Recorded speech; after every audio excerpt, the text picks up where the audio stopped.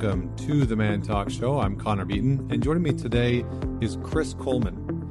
Working in both private and public sectors throughout his 20-year career, he has served with the CIA, the FBI, and as a former principal with Good Harbor Consulting as a cybersecurity risk management firm. Kris founded Red 5 Security in 2004 to provide world-class state-of-the-art security and protective intelligence services.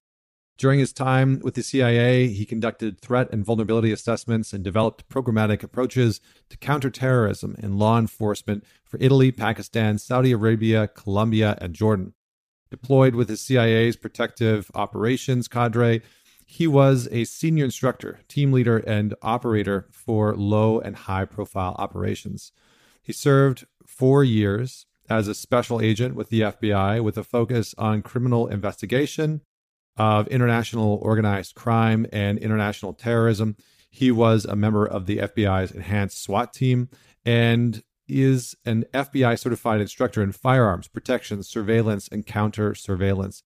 Over the course of his career, he has been involved in numerous major security events, both overseas and domestic, with the National Special Security Events, I almost didn't say that, providing assessments, tactical response, and protective services. Okay, so Kris has a resume. He's done some really, really incredible work. He was part of the FBI's response team in 9/11. And in this interview, one of the reasons why I wanted to have him on the show was to talk about the current climate and the disinformation onslaught that we seem to be in, and how we as individuals can claim a deeper sense of resiliency, and how we can deploy a sharper quality and kind of critical thinking. So we talk about a few different examples and experiences that he's had in the field. We talk about some of his time in the CIA and in the FBI. And we discuss some of the current events, the current climate that we find ourselves in psychologically, and get into how you as an individual, you as a family, you as a community, can develop that resiliency within, develop that critical thinking. So I hope that you enjoy this episode. Don't forget to leave us a rating and review. Thank you so much for the people that jumped on last week and left us a few reviews. I really, really, really appreciate it. And don't forget to share this episode. If you know somebody that would enjoy this kind of conversation, definitely men it forward and share it with just one person. And without any further delay, please welcome Kris Coleman. Thank you very much. Appreciate you having me. Yeah, likewise. Looking forward to this conversation. You've got such an interesting background, and one of the reasons why I wanted to have you on the show. But we'll get more to that in a second. I have to kick things off.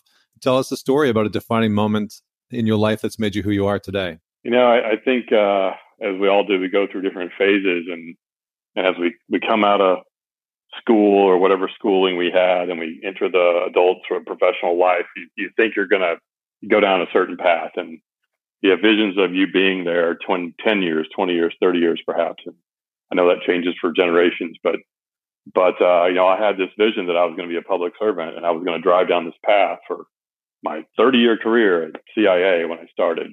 And I could see myself, you know, working at the highest levels, and I was all excited and very, you know, into that. And I think several years into it, I got the whole bureaucracy put right in my face. And, you know, so I thought, all right, well, I'll jump and I'll go to the FBI. So I did that, came back, you know, in the end, it's like bureaucracy is bureaucracy in the end. And with all the best intentions of being a public servant for 30 years, the reality is now I'm a recovering bureaucrat from the federal government, but I worked with two of the best agencies out there. So my pivotal moment, I think, or defining moment, was leaving government service and deciding that I was going to go out on my own and start my own business and really make my own path going forward. Make sure that the path going forward was for me, and that it was going to be a path that I could set the pace. I could set the challenges. I could turn clients down, but I could also take on more challenging clients if I so desired. So that was a defining moment, and that I'm now my own boss, and I can work with the people I want to work with and have the employees I want to have, and really use my skills in a very practical manner, my tactical skills, my intelligence skills, my investigative skills for practical means to ensure that bad things don't happen to good people. That's really what it comes back down to. So leaving government, going to private, really big deal for me.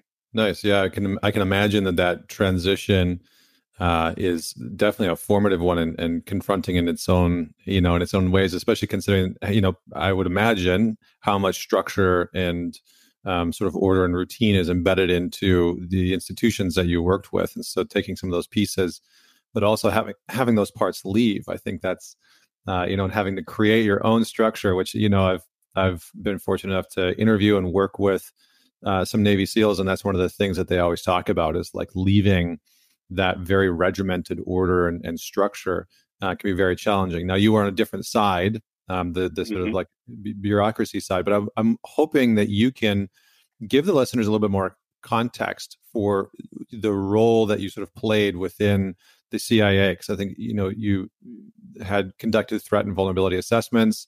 You developed programs and approaches for counterterrorism. We hear that word a lot, but I don't think the average person really has a context for what that is. And so if you could just sort of describe your role in that space, I think that'd be very helpful to sort of demystify and sort of de-shadow what that actually looks like and sounds like on a day-to-day basis. Yeah, I mean, to the extent, we can share, obviously I'll articulate it. The best job, we came into the organization, we went through training. We always talk about going down to the training site, and that was always a big deal. And that's all been, characterized in public entertainment as going to the farm. And we come down and you get deployed, right? So now you're going to be overseas doing things. And I spent a lot of time in Norway working, and that was, very much in a support role, but I had different things I was able to do on an operational side. And having been, through the certification process, and that was probably the best job I've ever had, frankly. The first job overseas doing that kind of stuff, and you have your hands in everything. It was fantastic. We had the Winter Olympics in Lillehammer. We had all kinds of crazy stuff going on. And it really was probably one of the best jobs. And then, as any organization does, it's you got to come back. You've got to come back to the fold and get back into the swing of the normal career path. And so I did that, and I was dropped right into security. And so from a management, perspective, then switching over to more security focused was very, very interesting. I'd worked on a couple of protection details at the Olympics and supported, White House level visitors and congressional delegations. And that kind of got me interested in that. But I jumped headlong into security, and I was heavily involved in the protection operations for the remainder of that window of time. And that was really focused on protecting agency people as they traveled, and then training a lot of those people. I think I ran dozens of classes through with agents over and over and over again. So I had this great cadre of coworkers that I had trained and had worked with. And then there was a typical challenge there where they say, we need you to go do this next to develop your career. And I really wasn't. I was so far beyond what the typical, I think, officer had done by that time in their career. And I'm like, I don't want to go do what you're telling me I need to do. And I want to go do bigger and better things. And I was ready to go do more operational things. And reality was the organization couldn't get their head around it. So bureaucracy steps in. So I decided I'm going to go work for the FBI. So I applied for the FBI, and they're like, yep, we'll take you. You're a special agent. Go to Quantico. So I went down to Quantico, and in all their wisdom, after graduating in Top Gun and in the academy class, the top shooter, and having all the experience I had, they were like, you need to go to San Francisco. And I'm like, why am I going to San Francisco? The reality is going to San Francisco so that I can work on international type cases. So we're dealing with cases around Russian organized crime, Italian organized crime, and all these variable things that were international in nature, but they had a nexus right there in San Francisco. And then we pivoted and said, okay, now I'm going to work international terrorism. And that's when 9/11 hit. So I was in the middle of working international terrorism when 9/11 hit in San Francisco. And over the course of the next, I think it was 14, 18 months, it was just nonstop 9/11. And we worked cases and following leads and closing off pathways of investigation that we thought would lead to something. And a tremendous experience. I had every opportunity in the world to do different things right there. And I had tried to get into a couple other jobs out in DC to get back towards what my roots, right? Back into the protection, the intelligence. And found that to be very frustrating. Back to the bureaucracy again. Can't say enough about the Bureau, can't say enough about the CIA, but there is a lot of bureaucracy. Their missions are fantastic. Their people are really, there's no one better. But when I got back to DC, I actually went back to work for CIA. So I got back to CIA and I'm going to travel the world. And I was so fortunate to travel the world and then work with these counterterrorism programs you talked about, building out, threat and vulnerability assessments, working with liaison partners, helping them deal with counterterrorism issues, which was really the focus at that time. Everything was post 9/11. Everything was work with our partners. Everything was help take down these groups. And that was really tremendous fun. And I had a great time doing it and was able to work some counter-proliferation things in there as well. So not just all terrorism, but some proliferation items. But in the end, the bureaucracy reared its ugly head again and was like, we're going to make this painful for you as a federal employee to achieve what you want to achieve. And I just said, listen, let's see what else is out there, right? Let's open up the aperture. Let's see what opportunities present themselves for other things, if not public service. And so when that came about, I was hired out. I'd set up my own company, but I was hired out by a private family to really run their protective operations. And so I stepped out, I rebuilt their entire protective operations for about a year. And then I'm like, you know what? Fixing these protective operations for high net worth families and for corporations is really what Red 5 should be doing. And Red 5 then kind of got its mission statement after I left the government and had done some time on the outside. And then using that mission statement, it's evolved over the last, this is our 17th year. So our mission statement's evolved a couple of times, but it's not that far off from the beginning, which was, solving problems. But now we're not just solving problems. We're making sure that bad things don't happen to good people. And so I'm staying focused on who I protect and who we take care of on being good people. We're not supporting, drug lords or oligarchs or people of a criminal nature, but we are still using those skills to make sure that those people don't run afoul of adversaries or criminal rings or hackers or whatever it might be. It's been quite an interesting, circuitous run. It's quite the sort of like CV, in many ways, to sort of see how your career expanded to leading you into starting your organization.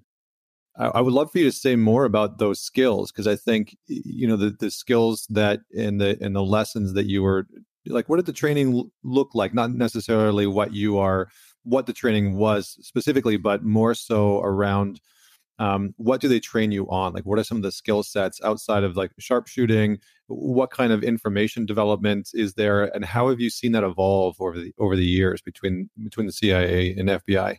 Yeah, I think probably there's two things that are core in both organizations. So one is definitely critical thinking, and the other one I think is very much situational awareness. So in both organizations, you're going to be out and about. You're going to be in an overseas environment. You're going to be in a criminal environment. You're going to be working U.S. or overseas. So you have to be completely aware of what's going on around you, situationally aware. Like, what is that person doing on the street corner? I'm walking into a store. I'm going to go walk into a arrest warrant. Get with our group, move to the target, do the arrest warrant, do the search warrant.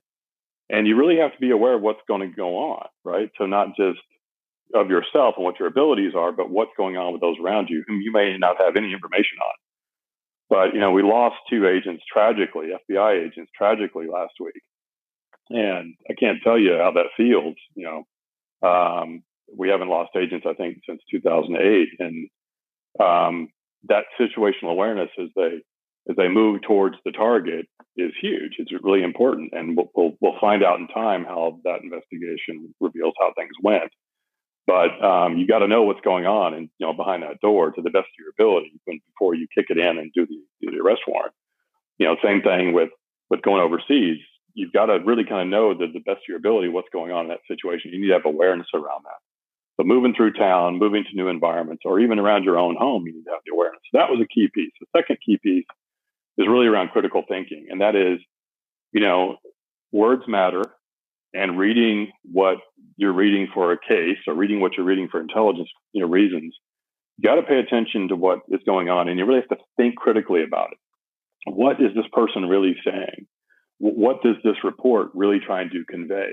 And picking apart that piece of information, whether it's a letter, whether it's an intel report, whether it's a criminal prosecution case, a memo, evidence, whatever it might be. What are they really trying to say? What does this really mean? Who, what, why, where, when, and how? And boiling it down so that you really understand it. So many people nowadays just sort of skip that step, right? They take things on its face. They take social media for what it says on its face. They don't really think about, does it make sense? And we train that inside my company. So when people apply and they come in, we try to see if they have those skills.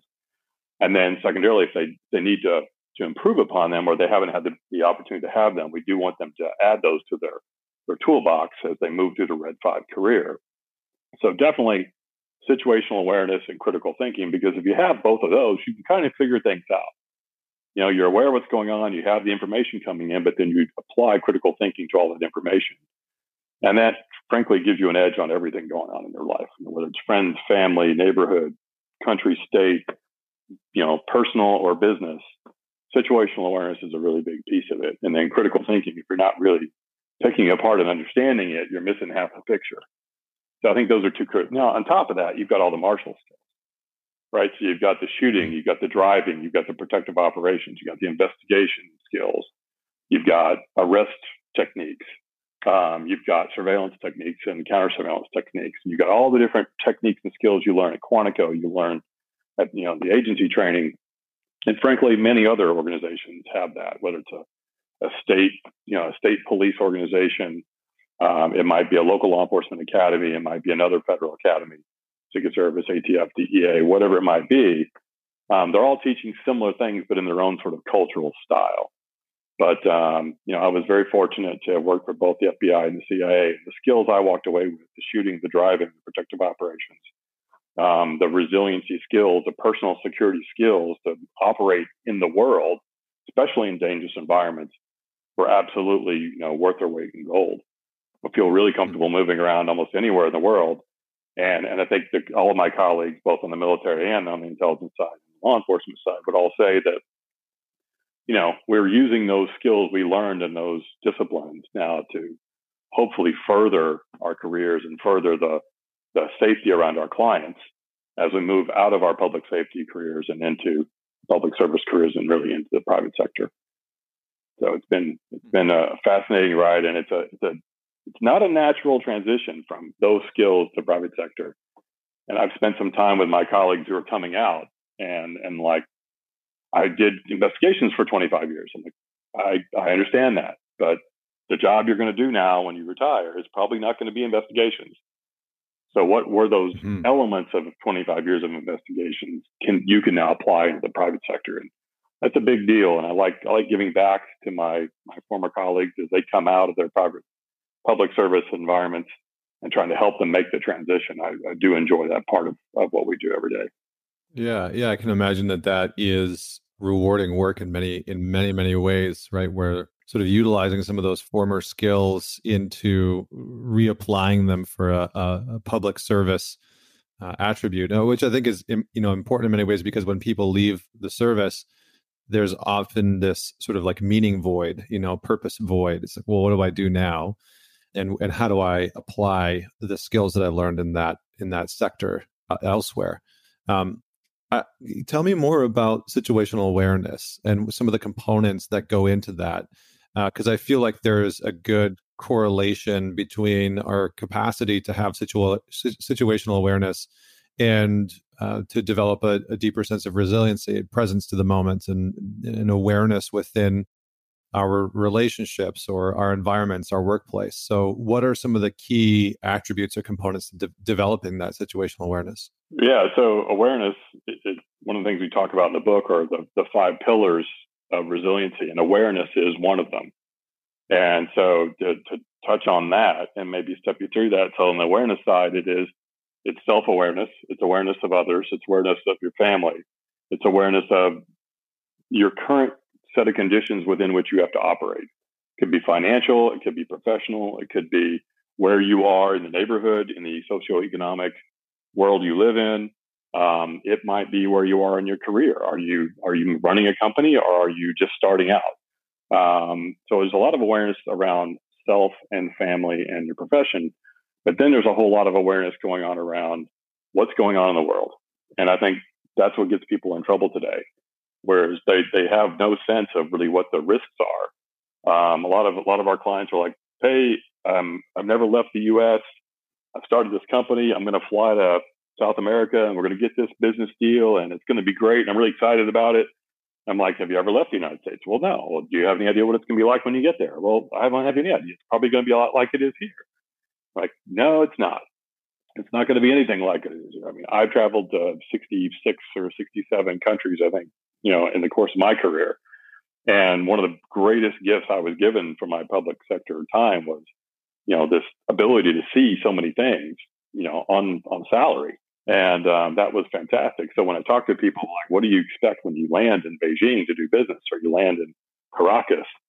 And their expectations are wildly off. So what is this awareness about, right? So you really need to be educated about what it's like to operate in a foreign environment, whether it's just landing and going on a vacation in the Caribbean, or is it landing and go do business? And what does that government think about an American coming into town and doing business? What do your competitors think about you coming into town and doing business? What do the criminals think about a great target like a wealthy American landing in Caracas? So I think there's a lot of different things that people don't think about if they haven't traveled in those environments.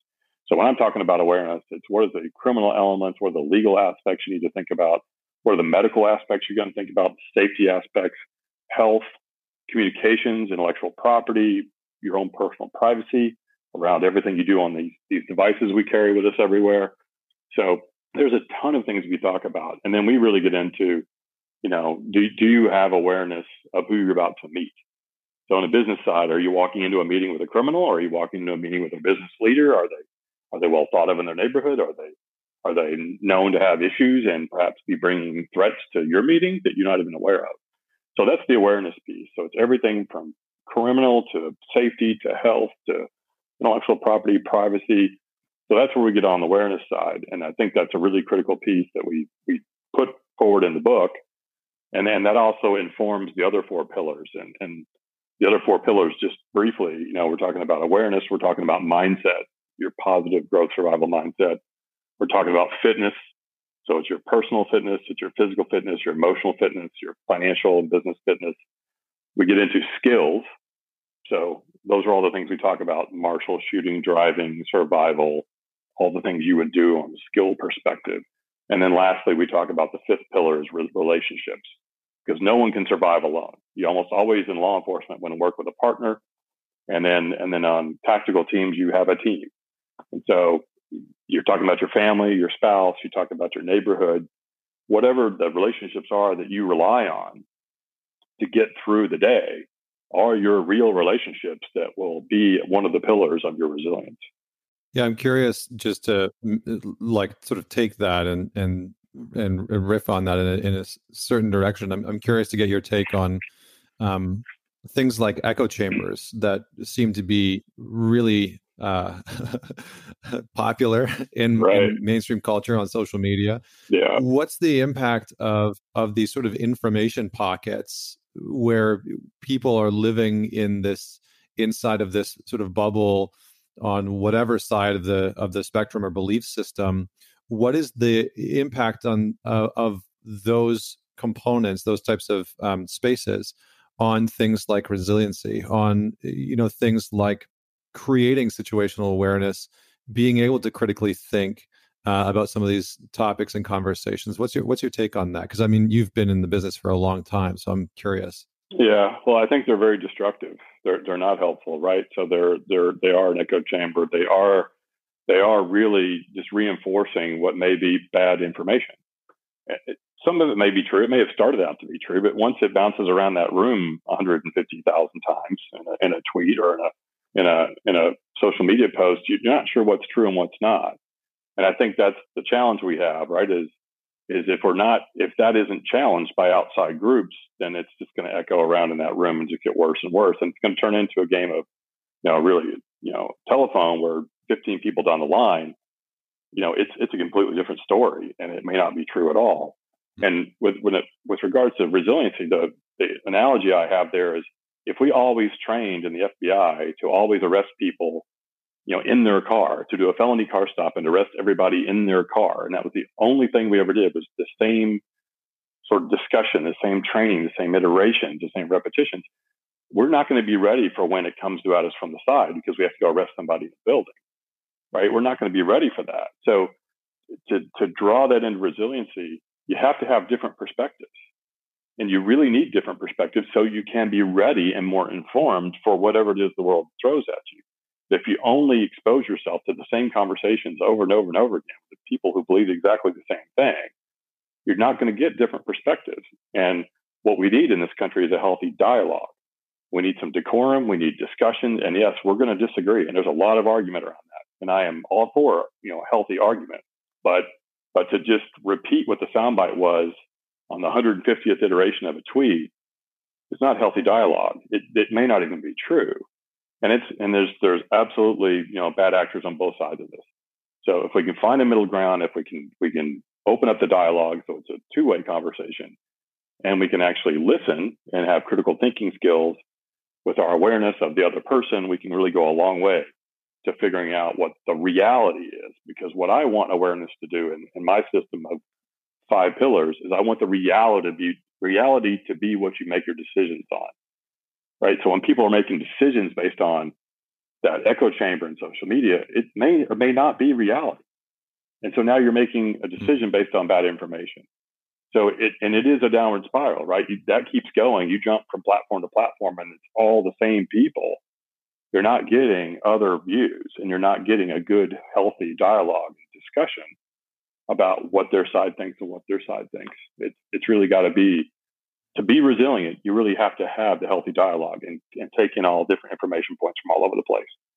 And I think that's when I talk to other people that I think are in a healthy state of mind, they're not all the way in the right or all the way on the left. They are somewhere in the middle, and they're taking in inputs, from all sides, because that's how you make the best decisions, is when you have the most information from a variety of different inputs. It's interesting because it seems like, and I'm curious again to get your thoughts on just the idea of like information warfare and how pervasive that is, or seems to be, within our culture. But it was, as you were talking there about, being in these echo chambers where information is sort of perpetuating and going from one person to another and sort of getting diluted and losing certain details that are important.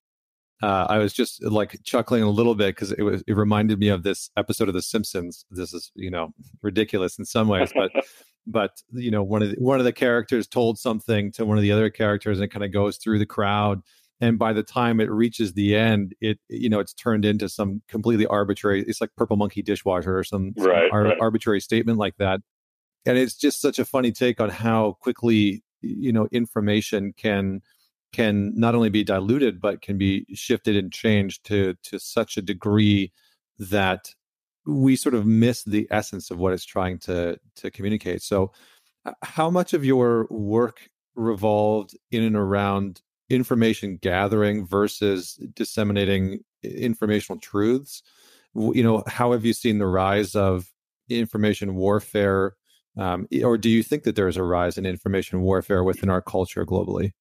Oh, 100%. I mean, having seen it firsthand internally, the details to stay there, but the reality is everyone knows now that there's several different major players in the disinformation or information warfare scene. Chinese, the Russians, the Iranians are taking action, and I'm sure we are too.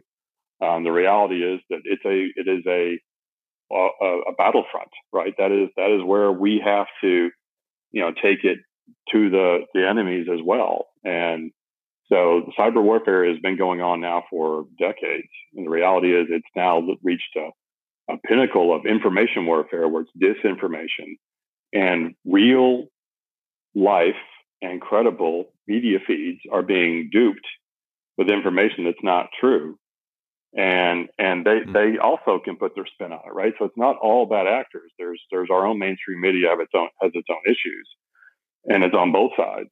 But I think, it is in foreign government's interest to insert false information and to create the echo chambers and to get us all thinking down a certain path that a person is good or another person is bad, or, it's psychology and marketing, but they're using it in a human intelligence and in a information warfare manner to achieve their government goals and objectives of creating unrest in the United States, racial divisiveness inside the United States.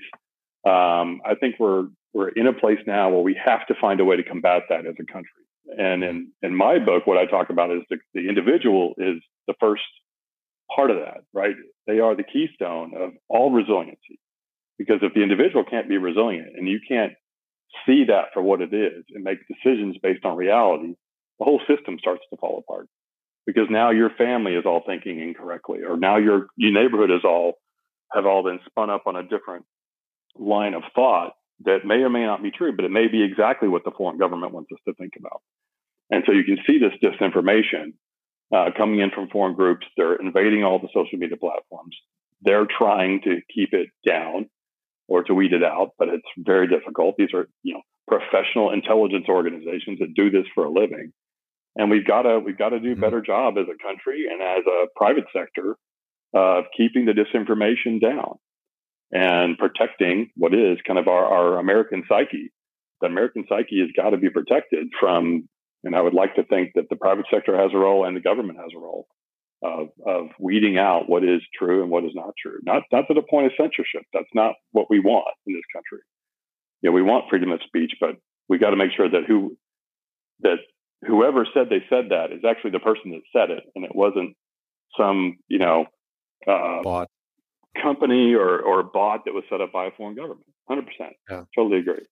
Yeah, I mean, it's such an interesting thing because you have the private sector. You have companies like Facebook that are not, they're not government controlled and just shouldn't be. That'd be a whole other ball of wax, which I don't think that we need to get into. But you have companies like Facebook and Twitter and whatnot where this information is going around, and these are private companies. And I think the interesting part is I can imagine that they've had to grow in so many directions of having to learn how to deal with and navigate the amount of volume of disinformation. I would love to get your thoughts on how. I'm just trying to think about how to ask this question. Like, how do you feel like we can protect ourselves from disinformation? Like, what are the qualities that go into that? Obviously, critical thinking is a huge aspect of that, and maybe sort of breaking that down into more bite-sized components for people to sort of be able to deal with this. Because I think the interesting thing is that we have become so much more susceptible to reactivity, to moving into stress response somatic states, and having people just completely reactive, when as soon as they read something or see something. And so I'm hoping that you can just give some insight on, like, does the FBI and CIA, do they help to train people on how to sort of weed through disinformation? And are there components that we as individuals can sort of take on to protect ourselves from just this sort of mass confusion that seems to be emerging and has been emerging for quite a while? Well, at the core of any information economy, right, whether it's law enforcement, whether it's in information or in the press, or whether it's intelligence operations, at the core of those are what are the sources, right? So if the public simply ask themselves, who wrote this post, who wrote this article, and where did they get the information? That is the first step towards figuring out if this is going to be a credible document or not, a credible post or not, a credible, audience. A credible broadcast or not. Just like, you've asked where I worked and what I've done and what my credentials are. We should be asking that of every post on social media, but we don't, right? So as human beings, we're moving fast. And that's one of the scary parts about social media is it's that self-gratification, right? It's hit the button, you see something else you want to see. And if it's something you like, you'll hit the button again and get more of that. And that's what's dangerous about social media is it's not feeding you necessarily what's true. It's feeding you what you want to see. And therefore you psychologically keep hitting the button because you want to see more of that. And that starts just down the path of the echo chamber. But if you really read the first post, and if you really read where it came from, and if you really critically looked at it and said, there's no way this is true, and then you debunked it yourself through critical thinking and said, I'm not reading more of that, and you kick it to the side, you've broken that cycle, right? So now you're going to go, I'm going to go find something else that's got credibility. Not something necessarily I like, but you're going to go find something that's got credible sources that's going to then give you good information, helpful information. That doesn't mean information is going to be maybe good news. It may be bad news, right? Oh, the stock market didn't do what it was supposed to do today. It went down. Well, you just keep looking for more sources, for a source that says that the stock market went up, because if the Dow Jones said it dropped 500 points, you're going to be hard pressed to find another source that says it went up 500 points. So the reality is, if you can, check your sources on posts, check your sources on articles, check your sources for those that still read newspapers and those that watch mainstream media, you've got to check those sources. And now, if you've got a bunch of muddled sources and you got a bunch of different groups saying the same thing, I always get asked, Kris, how do you get to the truth? And that's really the hardest thing, right? So in the end, your truth may be an average of the 15 different things that came in, because there may not be a hard and fast, a smoking gun, a definitive source that said, I was there, I saw this, this is what happened. And that's what we're looking for in law enforcement, right? And that's what we're looking for in intelligence, is that solid source that was on the ground and saw that happening, or saw that person moving through this city, or gathered this very specific information. We always ask, how do you know this information? How did you come across it? Did you hear it from your son who was at school? Did you hear it, from your cousin who worked at that store, or were you there and did you get it firsthand?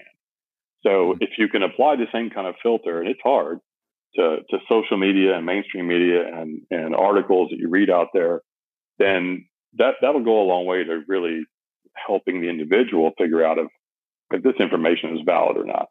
Yeah, I think that's such just, straightforward and grounded advice. And I think it sort of requires us to take a step back and say, what am I getting out of the content that I consume and how I pass it on? And am I a part of this disinformation, campaign or network, or however you want to label that? Am I actively being a part of that?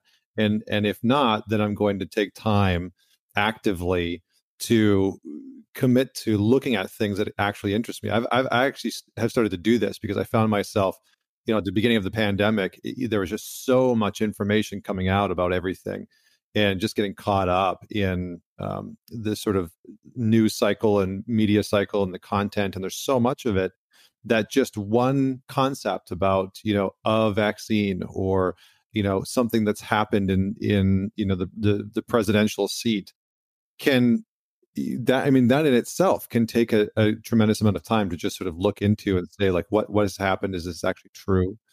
What, you mentioned the sort of like collective psyche of America, which is such an interesting, that's sort of my jam is the psyche. But I'm curious to get your take on, what do you feel, or what do you think, based on what you know and what you've observed, has started to erode the collective resiliency within America? Because, and I'm sort of making an assertion, I'm making an assumption there that it has been eroded.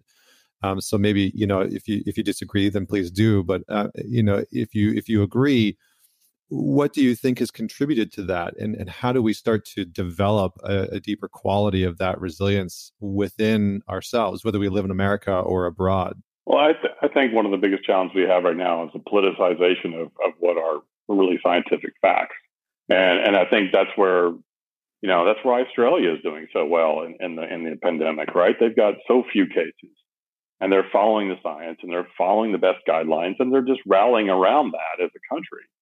Where the unfortunate thing that happened here is that the pandemic was politicized from the get-go. And frankly, both sides, right? So it's bad. It's bad government. It's bad politicization.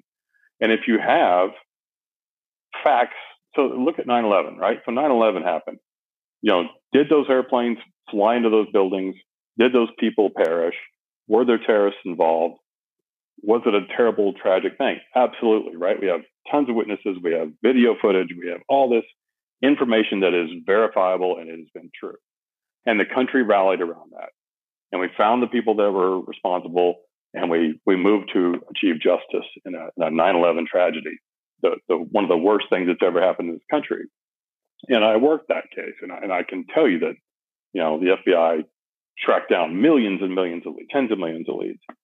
Okay, stop. You switch over to the pandemic, right? So it's a natural, in one theory, right? It's a natural disaster, right? This outbreak happened, and another theory, it was something that was more perpetrated. But the reality is, what we're finding as we get the facts is that this is something that's happened, and it is a pandemic, and people are dying from this. Now, from that, and there's no question that people are dying from it, from that, it gets politicized, 100%. You're politicized from the cause, you're politicized from the spread, the statistics were terrible when you're collecting data. The messaging was been bad on all fronts of and now we have vaccination, sort of blurriness around that.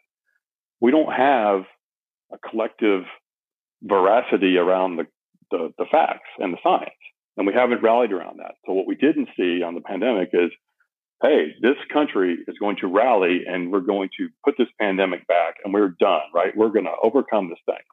You didn't see that. And I was stunned when that happened. And I think that was a blow to the American psyche. We were so distracted by the politicization of it that we didn't rally right. We didn't put this thing away.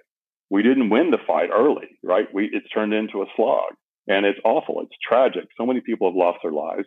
And there are arguments around there about what was, the cause and what was the end result, and how do you collect all that info and you characterize that information. That's going to be argued for years. But can we now rally around that and say, let's get the vaccinations out, let's get everybody vaccinated, because that's the punch in the face of the American psyche, right? Are we going to rally around this and come through it? And we're always going to be a resilient country. I am dead set on that, right? I am American patriot to the core. We are going to be resilient. We will get through whatever comes our way. But the reality is that this has been a little bit of a reality check on social media and the politicization of science.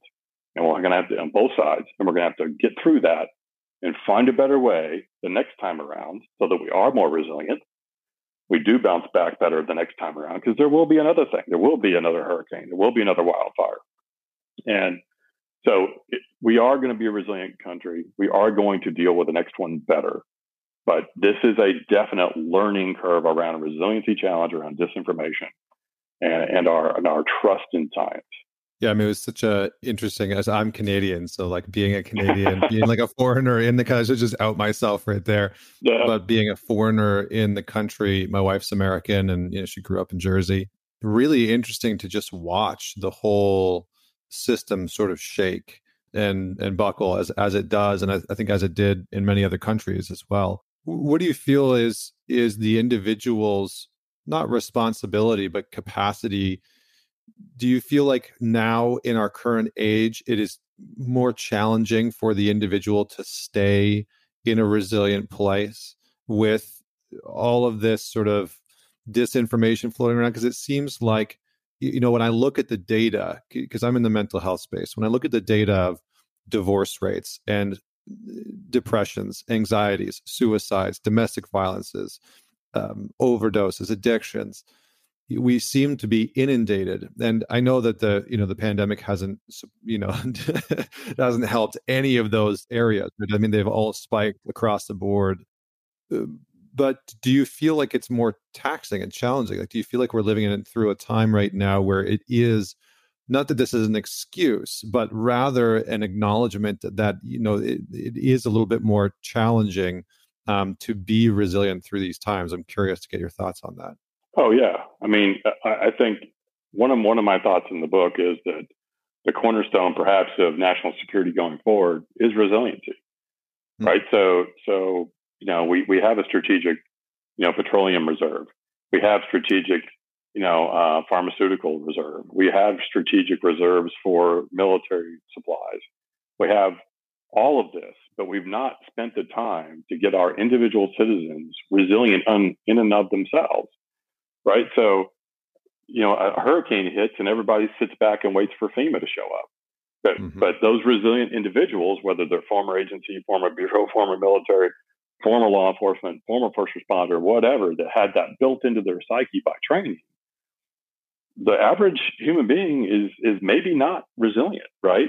So as far as dealing with a hurricane hitting their hometown, what we are trying to do with Raise Your Resiliency is get people as individuals to be resilient. Have your own supplies, have your own plan, right? Have your own training, have your own skills, have your own support relationships. If each individual or if each family had their own resiliency plan, which is what we are putting out in our book and in our services, then they then could be resilient through the natural disaster. And that's the easiest one to talk about, right? Earthquake, wildfire, tornado, hurricane. How do you as a family get through that? And do you have that go bag in your truck? And do you have the go box in your vehicle that will support your family for the next 2 weeks? And where are you going to go and how are you going to get there?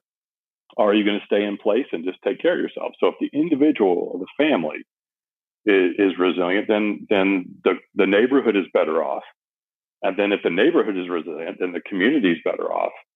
And then you get into taking care of the outliers, right? The special needs, the elderly, the less empowered, the lower socioeconomic class that can't do this.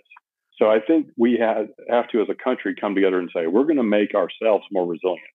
It's back to the American West, right? The pioneers that went west and set themselves up. Those people, that mindset has to be brought back, right? We've been sitting fat and happy for way too long. We need to sit down and make sure that we can get through stuff that's thrown at us as Americans. And if we can do that, we can get through anything, because what we've got to do is decentralize that resilience, right? We're not all reliant on FEMA to roll in with the semis and bring the bottles of water. No, that's not needed. Our community, our neighborhood, we've already got.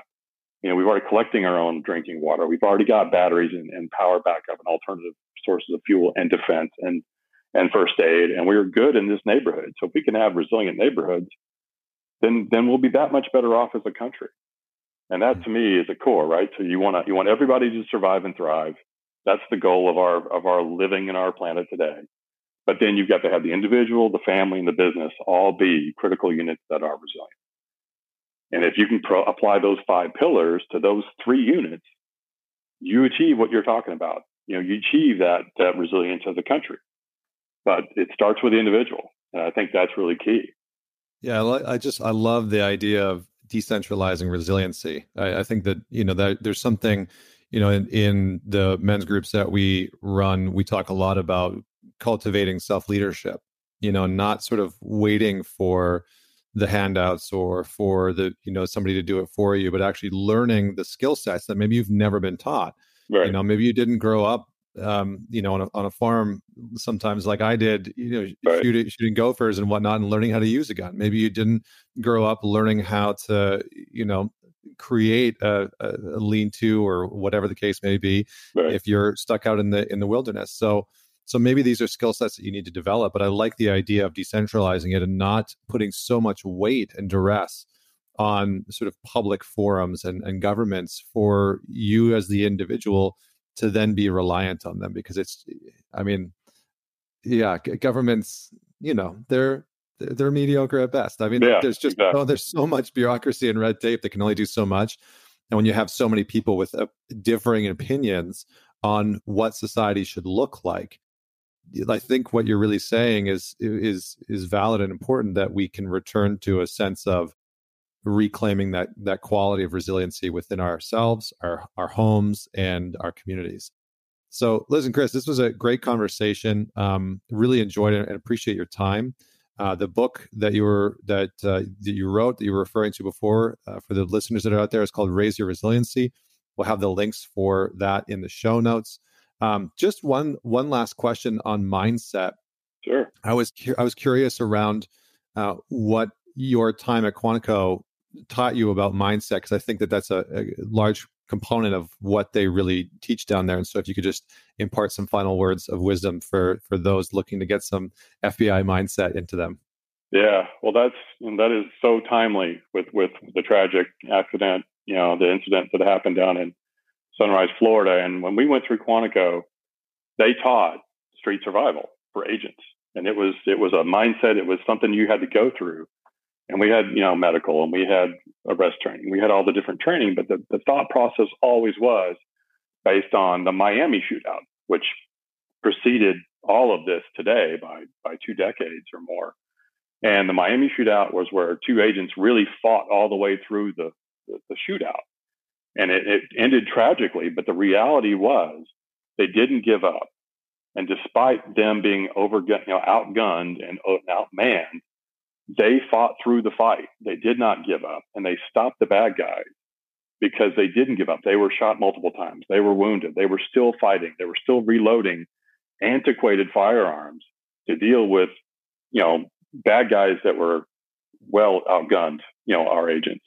That still applies today. That survival mindset that I was taught at Quantico, that I was taught at CIA to get through, an incident, applies today, and everybody can apply that, right? Don't give up when the first, shot comes at you. You can't freeze in place, or you're going to die in place. They expect you to be in a certain place. You have to have a survival mindset. When the bad guy presents himself, move, get out of the way, stop, get off the X. That's what we always tell everybody, right? They want you in a certain place, but it can hurt you in a certain way. If you can get off the X and you can fight through the incident with a positive mindset, with a survival mindset, you can get through anything. That's a bankruptcy, that's an illness, that's a criminal attack on you, that is a pandemic. Get off the X, have a positive survival mindset. And that's what everyone needs today.